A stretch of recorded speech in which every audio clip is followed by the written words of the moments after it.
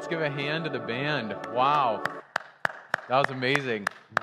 Okay, that's enough applauding out there. Sheesh, man. I'm really glad to be with you guys this morning. Wasn't that Lost song powerful? I love those words. Even so, come. Would we be a church that's ready for you? Would we be a bride that's ready for you? I consider that both for High Street. Wow, would we be a church that's ready for Jesus to be here with us now and to come back? And also, would this place be filled with people who aren't here yet, who also need to be ready for the Lord to come back?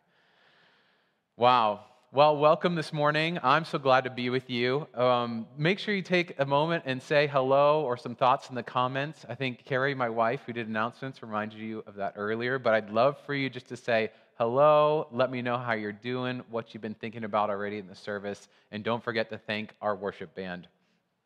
And also, welcome to those who don't normally attend here at High Street. We love that numbers of you have been watching our service, joining us online, even adding comments. And we'd love for you to be a part of our church, or at least stay connected. We would love to welcome you into a Connect group if you need that. Know that High Street is a home for you, where we're following Jesus together. Well, like it was said earlier, we're in the middle of the Nourish series. It's really a mini-series that's going on 2 times per month, and each session, we're doing 2 cyclical biblical terms that help us, our souls be nourished, as well as help us to nourish others. So last week, if you remember, if you watched, we did the theme Restore, the biblical theme Restore.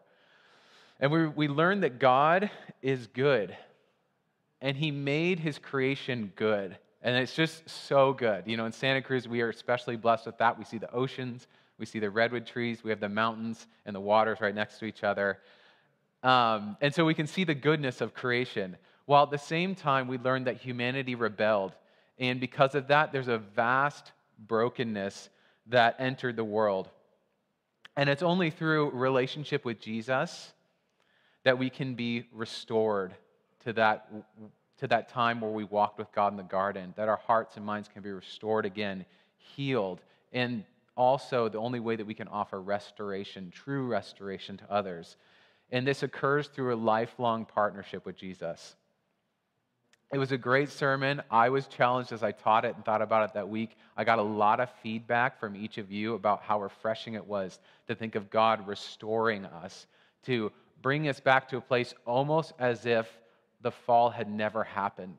Not to deny the pain and the suffering of what we've gone through, but to see that God has this sweeping story of bringing us back into His arms. So as I've engaged with this idea of restoration this week and thought more about it, I'm sure you guys have had something similar to me. We can engage in restoration both personally and corporately to work out what the Bible says, what the Spirit is saying. And at times as we're doing that, it doesn't always go well, right?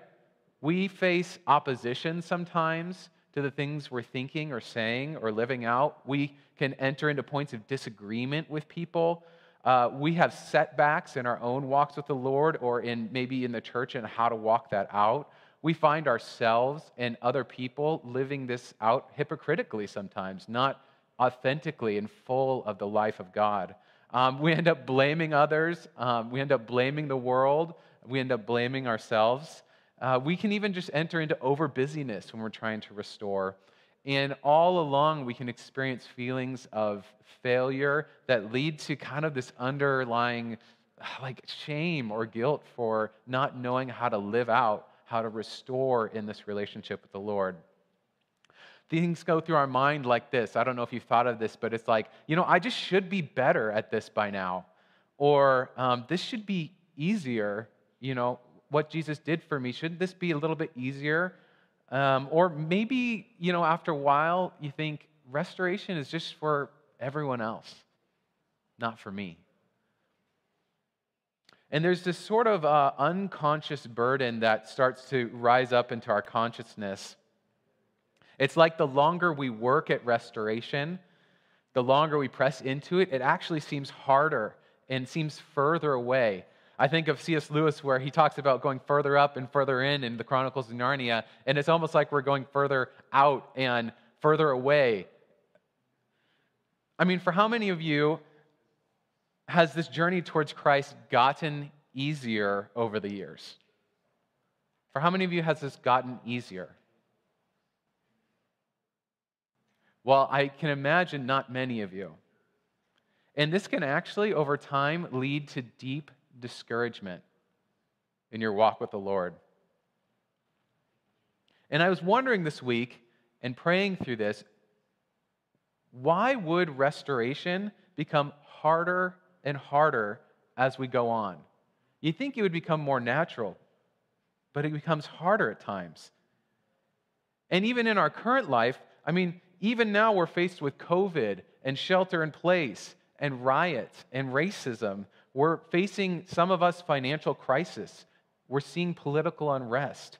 And on top of all that, we have our own personal struggles and temptations. You see, there's this tension between what we're seeing and experiencing in the world and the standards of Scripture and God's character and word that He's calling us to in restoration. And here's the point, as what we'll dive into today. Restoration is impossible without one crucial element. Yes, restoration must begin and continue with being revived. This is the life, the breath of God, His Holy Spirit coming in such a way, just like salvation, that it saturates our being, our thoughts, our hearts, our minds again, and gives new life, God's own life. It gives it to us, His children, who are seeking restoration. And for us, this can become a personal revival. This is where a personal revival is where we're treasuring Him, enjoying Him, receiving His love, and walking in that. And this can overflow, actually, into times where it touches those around us, leading to even cultural and corporate transformation.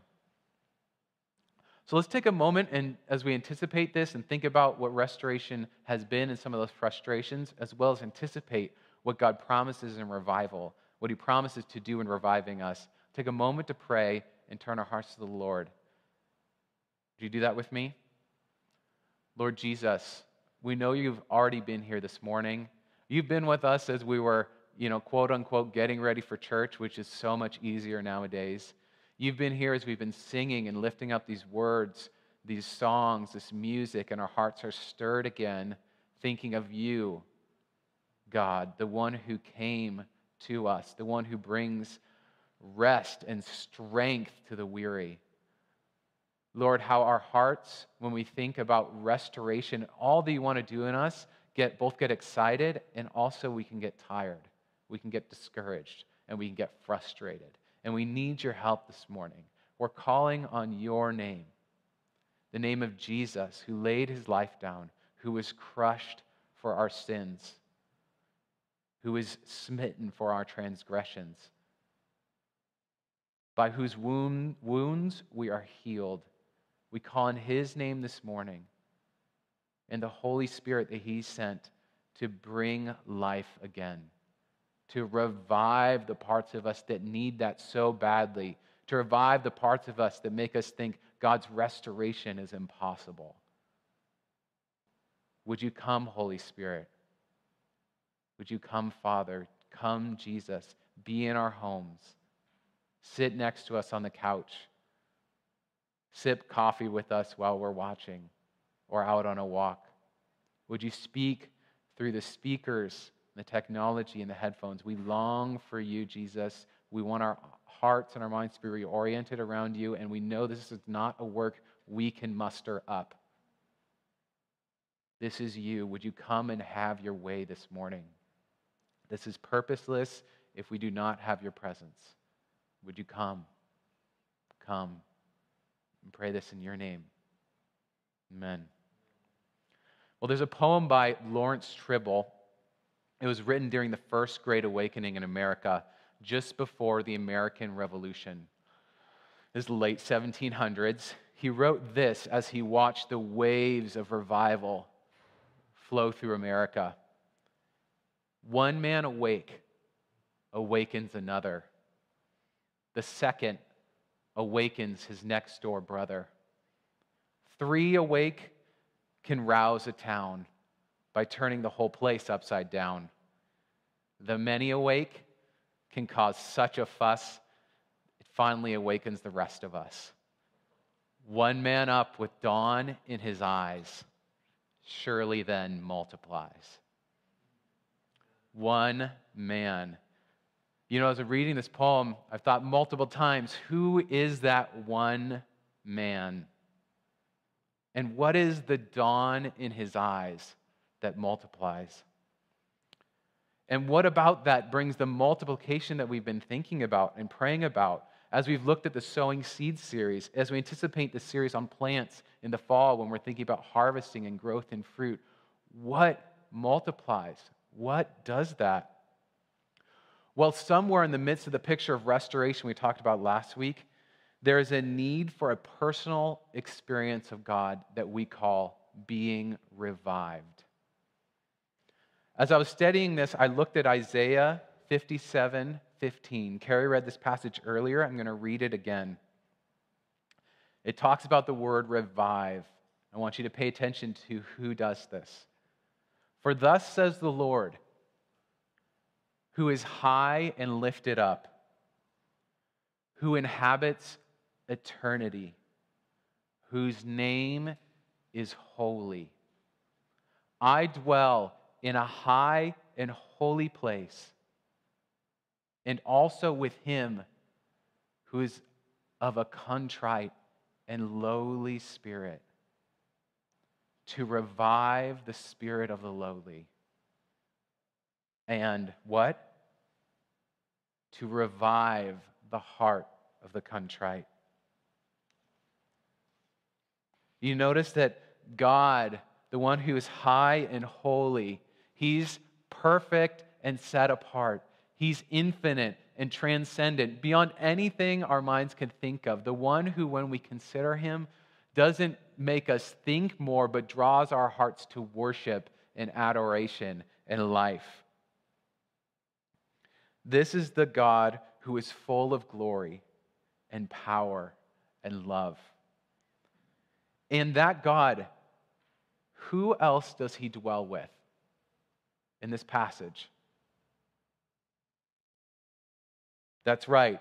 He dwells with the contrite and the lowly. And for what purpose? Did you notice that? Yes, to revive. Makes me think of that passage or that poem, having dawn in his eyes. Let's explore this a little more together, this revive and contrite theme. Revive, in Hebrew, in this passage, is the word hayah, which I think is awesome. Karate, hayah, revive. But it's hayah, C-H-A-Y-A, not like our English word.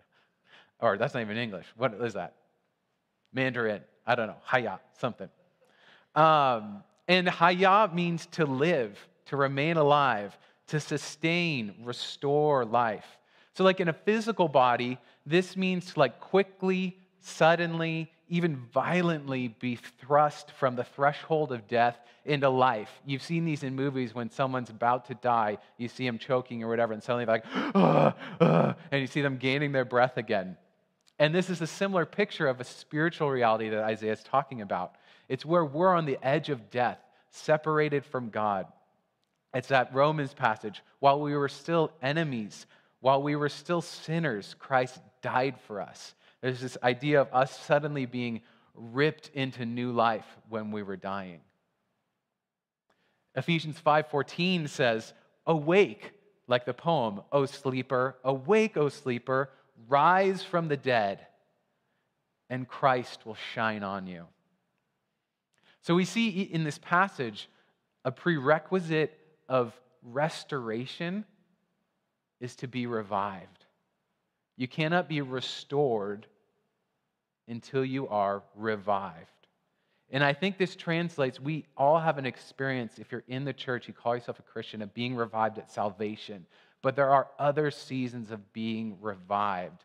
So let's press into that a little bit more. As we think about revive, there was one other word that stuck out to me, and that's the word contrite. It's said twice in this Isaiah 57 passage. Contrite is the word in Hebrew daha, which means like dust, powder, like grind to find powder. And it's that picture of being cast down, ashamed, that you're in your lowest place, that your life has been so smashed down that life has taken the life out of you, that life itself has made you almost lifeless, just like dust. And as I was thinking about it, I wondered, where else in Scripture do we see the word dust being used at the beginning? Does anything jump to mind for you? Genesis 2:7 says this, "The Lord God formed man from" what? Dust from the ground, and breathed into his nostrils the breath of life, and became a living creature.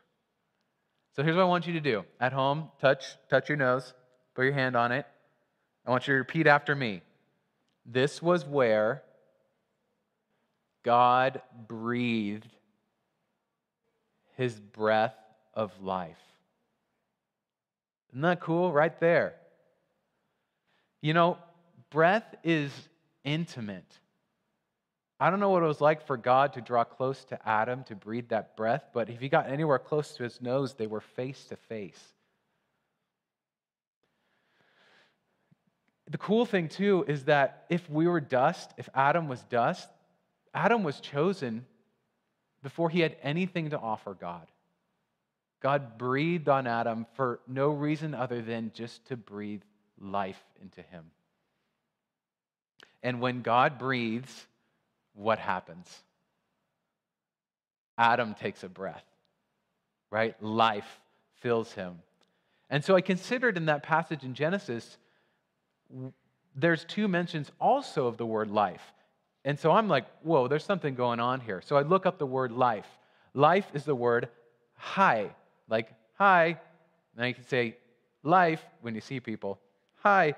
It means living, active, flowing, alive. You know, and we're tying together this revive theme with contrite and now alive. What does it mean to be alive? In that the root of life, of that word hi in Hebrew, is the word revive. Isn't that cool that haya, revive, is the root of life? And that word life is used so many times in Genesis 1 and 2. It's used 7 times in chapter 1, 4 times in chapter 2, and one of those references is to the tree of life.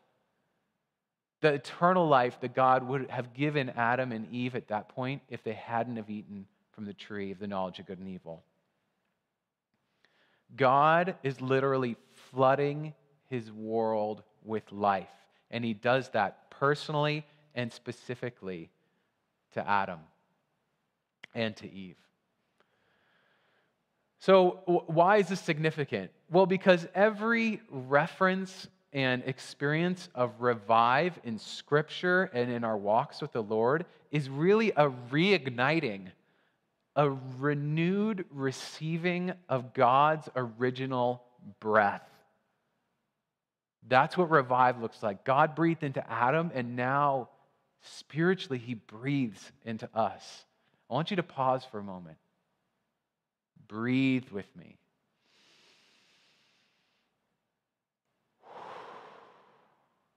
Yeah, that's like what God does in our life. So what does this breath, this original breath that God does to Adam, have to do with the word contrite?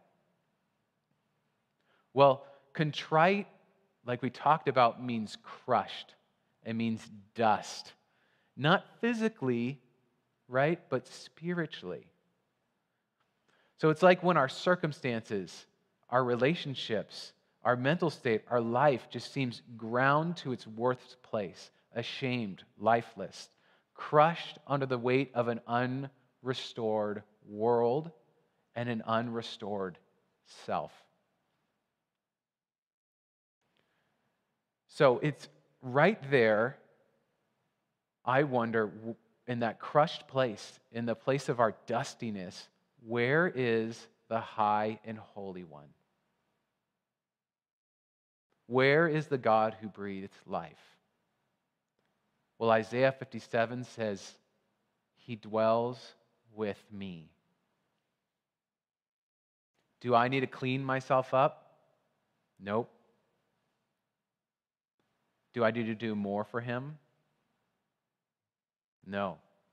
What is God, the high and holy one, doing there? He's there to breathe life again.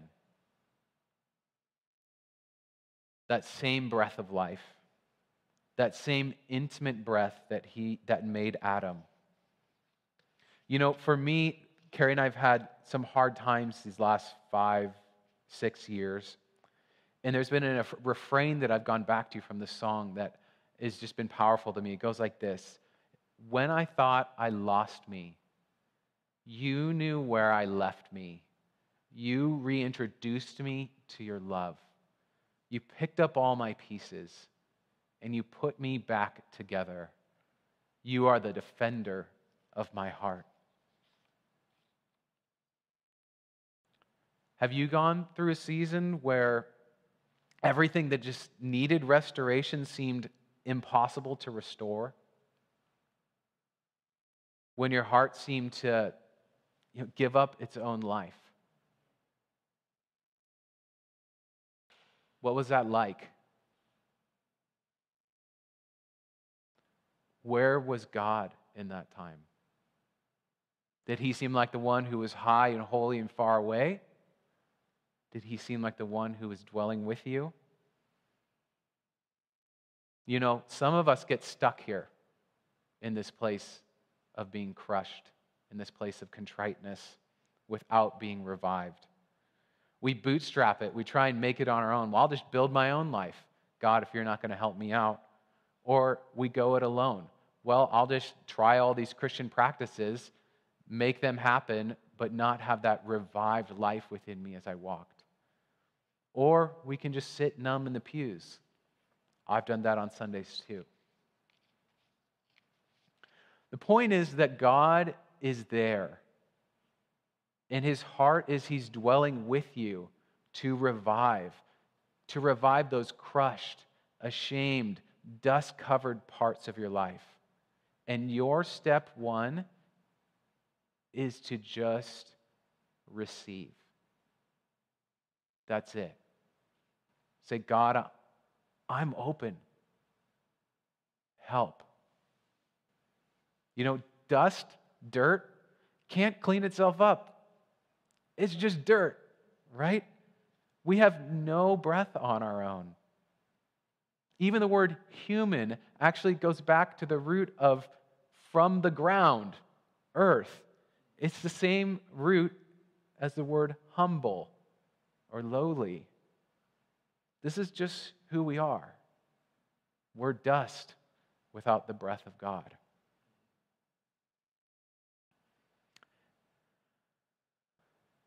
Well, this, as we talk about it, is actually the place of personal revival.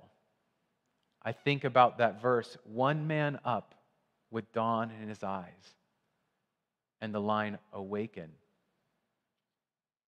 You know, in Israel's history, they had times of revival. They were people who God said He would bless, and then they would turn away from Him, right? They would experience oppression, struggle, sin. And then they would cry out again, God, save us, help us, bring us back to your law, bring us back to your temple. Would you restore us to your presence?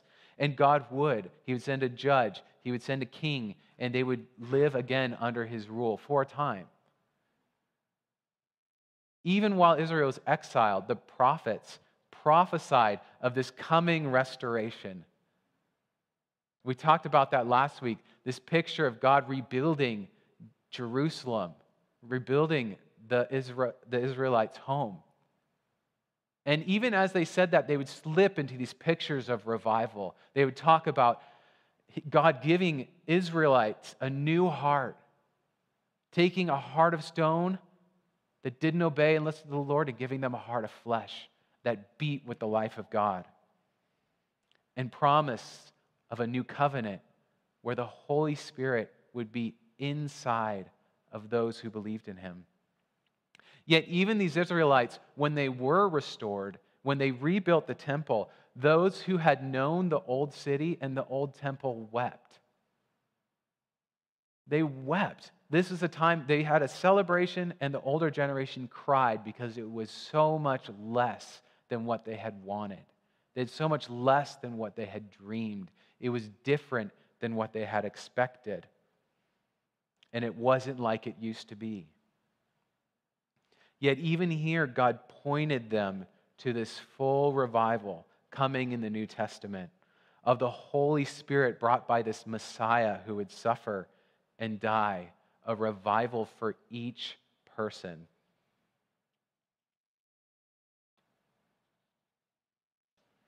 So what is personal revival?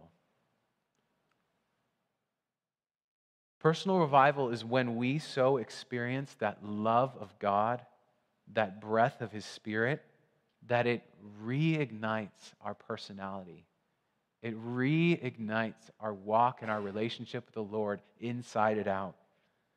And it reignites our world with life.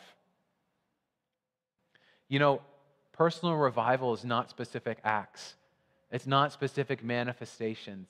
You can't point to it and be like, these are the 10 things that need to happen in order for revival to occur externally. It's an internal shift in your heart. It's an internal shift that God provides. Jesus says this, and it's so similar to shelter in place. He says, but when you pray, go into your room and shut your door and pray to your Father who is in secret. And your Father who sees in secret will reward you. You know, I wonder if that reward is revival. You're being set on fire again by the life of God. When I was a senior in high school, I had been hungering for a shift. For at least 2 years, I had heard of people doing consistent quiet times. Quiet times with the Lord, spending time reading the Bible. I struggled to do it. I struggled to be alone with Jesus. And I was really aware of my spiritual failures. Man, I was struggling with some specific things in high school. And even in that, I also felt this rift growing between who I was when I was around my friends and who I believed God to be and who He commanded me to be. And there was this ache growing in my heart. And I've been praying on and off for 2 years. God, something needs to change. I want more of you. I want more of this relationship. And my senior year, spring break, I went as a leader to our Mexico trip where we built houses down in Mexico. And it was an amazing trip. And I loved being there. I loved growing. It was really good. But something shifted on the way home. And there wasn't a specific, shining moment. But I got home and things about my relationship with God changed. Scripture came alive. I started to read through the New Testament for the first time. And all these passages I knew before started to connect. I understood that forgiveness connected to maintaining a relationship with God. There's so many, I could go all through these different things God was teaching me. I also experienced conviction as I saw who Jesus was and the way He treated people. I would journal out my thoughts after these scriptures stood out to me in times of confession and prayer. And then that blossomed into a growing prayer life. So I didn't have a car at that point, and I would just ask people, I would pray, God, can you help me get a ride home? And God, every time I asked, would give me a ride home. And some days I didn't ask intentionally, and I would walk the couple miles home with the Lord just to kind of spend some time thinking, talking to Him. I would stop by a creek or in a hill and journal and think about who God was. This was my first real experience of God's continual presence. This blossomed into significant conversations with others. And this hungering, not just for more of who God is, but also for God to have more of me. And this lasted for 3 months. 3, maybe 4. God breathed His Holy Spirit on me. And as we as we live out the consequences of that sort of experience, that revival in our lives, that's what restoration is, right? That's what rebuilding is. But it comes from that place where we're allowing the life of God to touch those dusty, crushed, hard places in our hearts. This made me think of a significant biblical character. Peter, who Danny talked about, a month or so ago. Peter had a restoration experience with Jesus. He was restored relationally. Peter had not just doubted, but denied Christ 3 times and disowned his relationship with him when Christ went to the cross.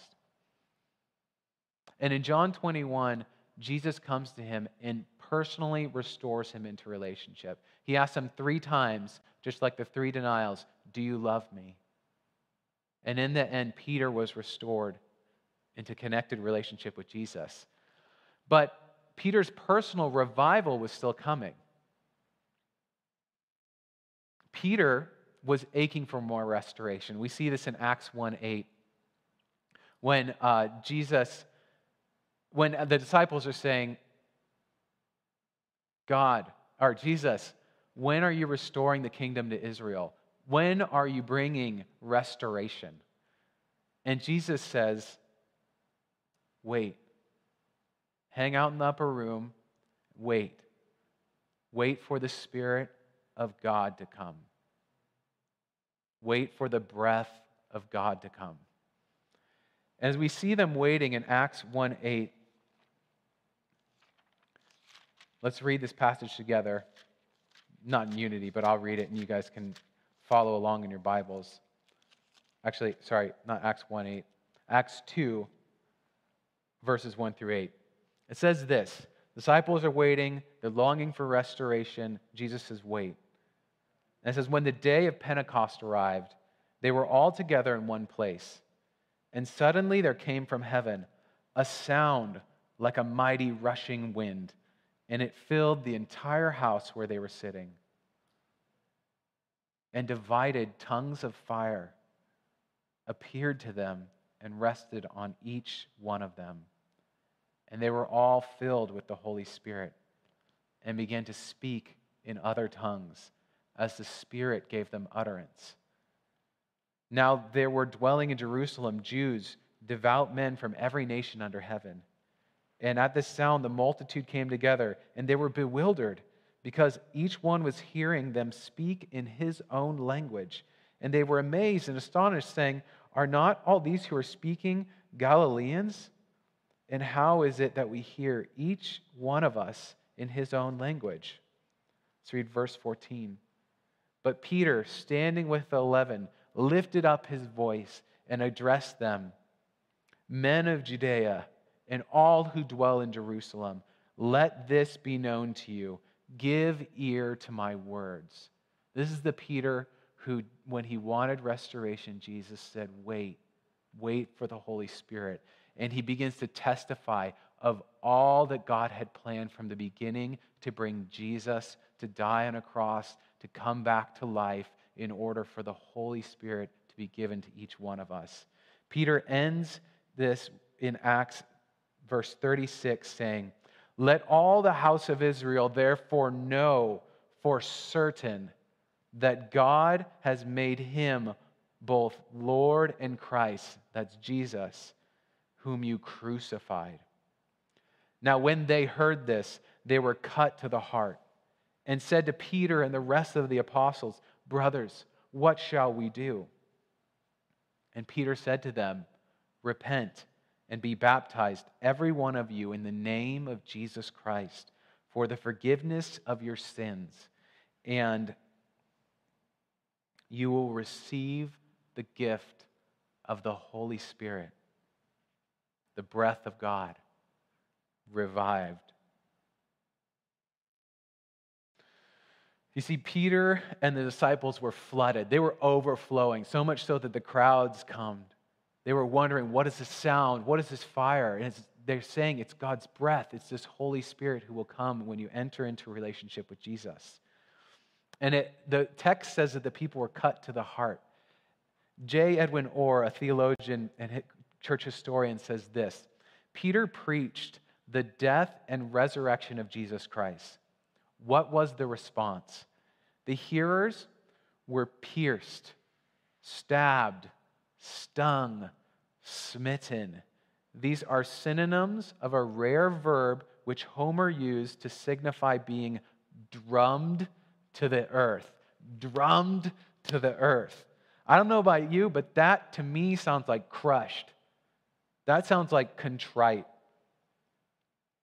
They became contrite, lowly, like dust, as they realized the love and power God displayed in order to revive them. There's something in them that the life that was apart from God was crushed down, and the life of the Holy Spirit, when they came to Jesus, was able to revive them. You know, Peter intimately understood Jesus' story. Jesus had been his friend and his Lord, and Peter had watched Jesus be crushed. Peter had watched Jesus become contrite, lowly for their sins, for our sins. Isaiah 53 says, Jesus was crushed for our iniquities. That word crushed is the same word, daha, contrite, made lowly. You see, Jesus went to the lowest place so that Peter, so that the disciples, so that all people could be filled and revived. You see, Jesus was the Father's response to our need for restoration. God the Father planned revival. And it makes me think maybe Jesus was that one man with dawn in his eyes. One man up with dawn in his eyes. Surely then multiplies. Have you experienced this sort of personal revival? The breath, the Holy Spirit of God coming intimately to your dust places and breathing life into you. You see, God wants to fill you so much that He sent Jesus to die. Will you be revived in those places that you need it? Will you live in personal revival? You know, personal revival leads to this thing called corporate revival. And this too is very similar. It's a shift in the whole church, a community, where personal revival causes this sort of ripple effect, where not just one person, but 5 people, 10 people, 100 people, 1,000 people, and on are touched by the Holy Spirit of God when He breathes on them. I want to tell you a brief story about the Welsh revival in 1904. There's this man named Seth Joshua. A couple years before the revival was started, it was on his heart to pray for one man, like that poem says, one man up with dawn in his eyes. One man who God would use, a young man who would bring revival to Wales. In one of his own meetings, was not aware this would happen. One of his own meetings, he was praying, God, break us. God, would you break us? And Evan Roberts, a young man who worked in the mines from 12 years old, came up on stage and with God on his knees and said, God, break me, in agony. And this stood out to Seth Joshua.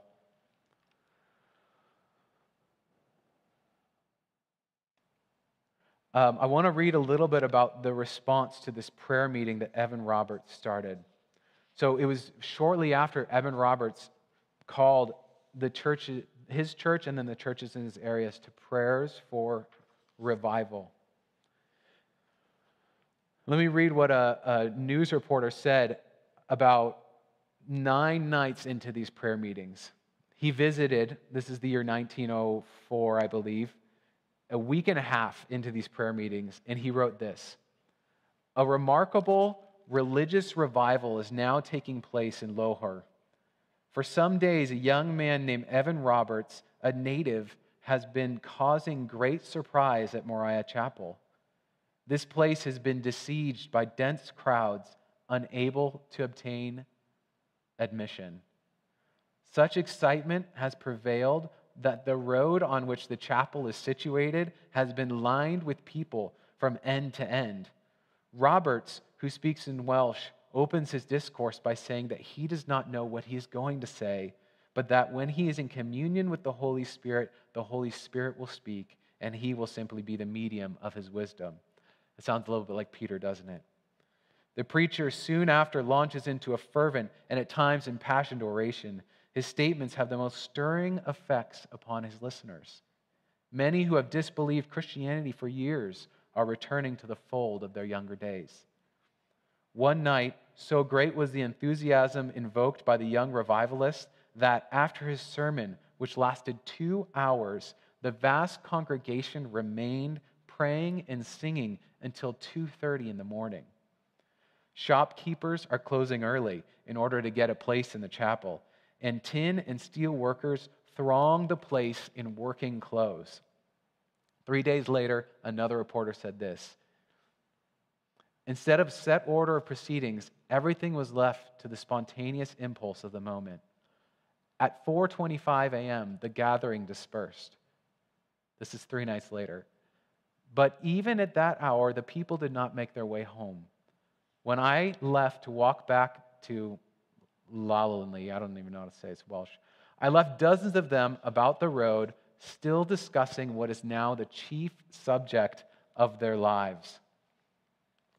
Seth Joshua journaled about this just about 2 weeks later. This has been one of the most remarkable days of my life. Even in the morning, a number were led to embrace the Savior. This is the man who had prayed for this. In the afternoon, the blessings fell on scores of young people. The crush was very great. The crush was very great to get in the chapel. It's like dust, right? At 7 o'clock, the surging mass filled the Christian temple, and crowds were unable to gain entrance. The Holy Spirit was indeed among the people. Numbers confess Jesus, but it is impossible to count. There's the story a couple weeks later of an Englishman, a pastor, who read about what was going on in Wales and traveled up there. And he finds his Welshman, an old classmate, and says to his fellow Welshman, I've come a long way, and I would like to hear Evan Roberts preach. Where is he preaching? And he was taken aback when his Welsh friend professed ignorance of Evan Roberts' movements. The Welshman said he does not tell people where to expect him. He tells them that they need the Lord Jesus Christ and that they will find him in the nearest church. The Englishman must have looked disappointed, for his Welsh friend added, "Look, I cannot promise that Evan Roberts will be in my church tonight, but the Spirit of God will be there in mighty power." And he proceeded to amaze his London visitor by claiming that every church in town was filled each evening until midnight, and that lesser meetings went on all day from daybreak. This is the beginning of this next chapter of this guy who's recounting this, and it says, by the new year 1905, this is 1 year, less than 1 year later, it says the Welsh revival had reached its greatest power and extent. All classes, all ages, and every denomination shared in the general awakening. Totals of converts added to the churches were published in the local news papers. 70,000 in 2 months. 85,000 in 5 months. In 6 months, more than 100,000 converts. During this season in Wales, judges stopped holding court because there were no trials, no one to convict. Bars completely shut down. Stolen goods were returned by the people who stole them. Debts were paid off. Children even held prayer meetings in barns and in hillsides on their own for other children. You see, there's something that happens when God breathes on a person, one man. And there's something that happens when God breathes on a community with His Holy Spirit. One man summarized this way in 1905. Who can give an account of the lasting blessings of the 1904 to 1905 revival? Is it possible to tabulate a sum total of family bliss, peace of conscience, brotherly love, and holy conversation? What of the debts that were paid and the enemies reconciled to one another? What of the drunkards who became sober and the prodigals who were restored? Is there a balance that can weigh the burdens of sin that were thrown at the foot of the cross? Is there a balance that can weigh the burdens of sin that were thrown at the foot of the cross? You see, Jesus Christ, our Savior, God Himself was crushed, made contrite, that these dusty parts of us, the waste places, the lifeless places, could come and be breathed on again, be revived. One man awake awakens another. The second awakens his next door brother. The three awake can rouse a town by turning the whole place upside down. The many awake can cause such a fuss, it finally awakens the rest of us. One man up with dawn in his eyes surely then multiplies. You know, we're facing a lot right now as a culture, as a community. We're not even able to meet in church, right? And we're facing a lot personally. I don't know what's going on in your life, but you know. James Orr says this: who knows that the tide is about to turn? When the enemy comes in like a flood, the Spirit of the Lord will raise up a standard against him. Meanwhile, one must tell one's children and one's children's children and generations yet to be born the wonderful works of God in modern times. There have been instances in the history of the church when the telling and retelling of the wonderful works of God have been used to rekindle the expectations of the faithful intercessors and prepare the way for another awakening. You see, revival and restoration go hand in hand. God's breath, His Holy Spirit, comes to our dust. This is what He wants to do. He dwells with us in contriteness to revive. This is an intimate expression of God's power and life inside of us, where there's a shift and we become full of God, desiring Him, treasuring Him again. This is what we call personal revival. We can partner with God in living out these consequences, which is restoration acted out with Him. And this sort of effect, this personal revival, can multiply, can ripple into corporate revival and transformation that is sorely needed right now. So as we wrap up this topic of revival, I don't want it to end here on a Sunday morning. We're going to take some time and spend it in communion, and what I would like for you to do is turn your heart to the Lord. Allow communion to be a time where you can experience revival personally. I'm going to read a scripture, and as I read it, and Joe will play piano over it, I would like you to talk with God about those crushed and dusty areas. That your sin, your struggles, areas needy for restoration, you can be contrite with God during communion. be comfortable just being dust. And then talk with God as we pray about personal revival, how you need Him, to refocus on Him, to desire His reviving breath in your life. Ask for His Holy Spirit to lead you into personal revival. And make sure that you have the elements ready as we'll take communion after I read this.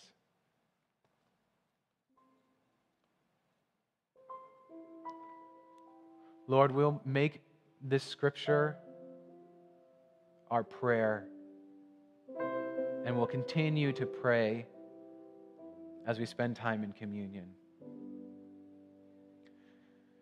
Jesus, you were despised and rejected by men, a man of sorrows and acquainted with grief, and as one from whom men would hide their faces. You were despised, and we esteemed you not. But surely you have borne our griefs and carried our sorrows. You were pierced for our transgressions, and you were crushed, made contrite for our iniquities. Upon you was the chastisement that brought us peace. And by your wounds, Lord Jesus, are we healed. All we like sheep have gone astray. We have turned, every one of us, to our own way.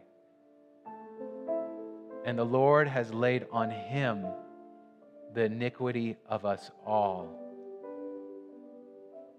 It was the will of the Lord to crush Him. He has put Him to grief. When His soul makes an offering for guilt, He shall see His offspring multiplied. He shall prolong His days, and the will of the Lord shall prosper in His hand. For thus says the Lord, the one who is high and lifted up, who inhabits eternity, whose name is holy. I dwell in the high and holy place, and also with Him who is of a contrite and lowly spirit, to revive the spirit of the lowly and to revive the heart of the contrite. You make sure you have your elements. Lord Jesus, we just remember that on the night you were betrayed, and the grief and the sin and the sorrow that you took on for us. And we remember that when you were considering this weight of sin and suffering, of restoration that would be bought by you, that you took your own body as a picture of, or the bread as a picture of your body, and you broke it, saying, this is your body broken for us. And you took the cup and you said, this is the new covenant in your blood that would bring revival. I'm adding that. And we each sipped it.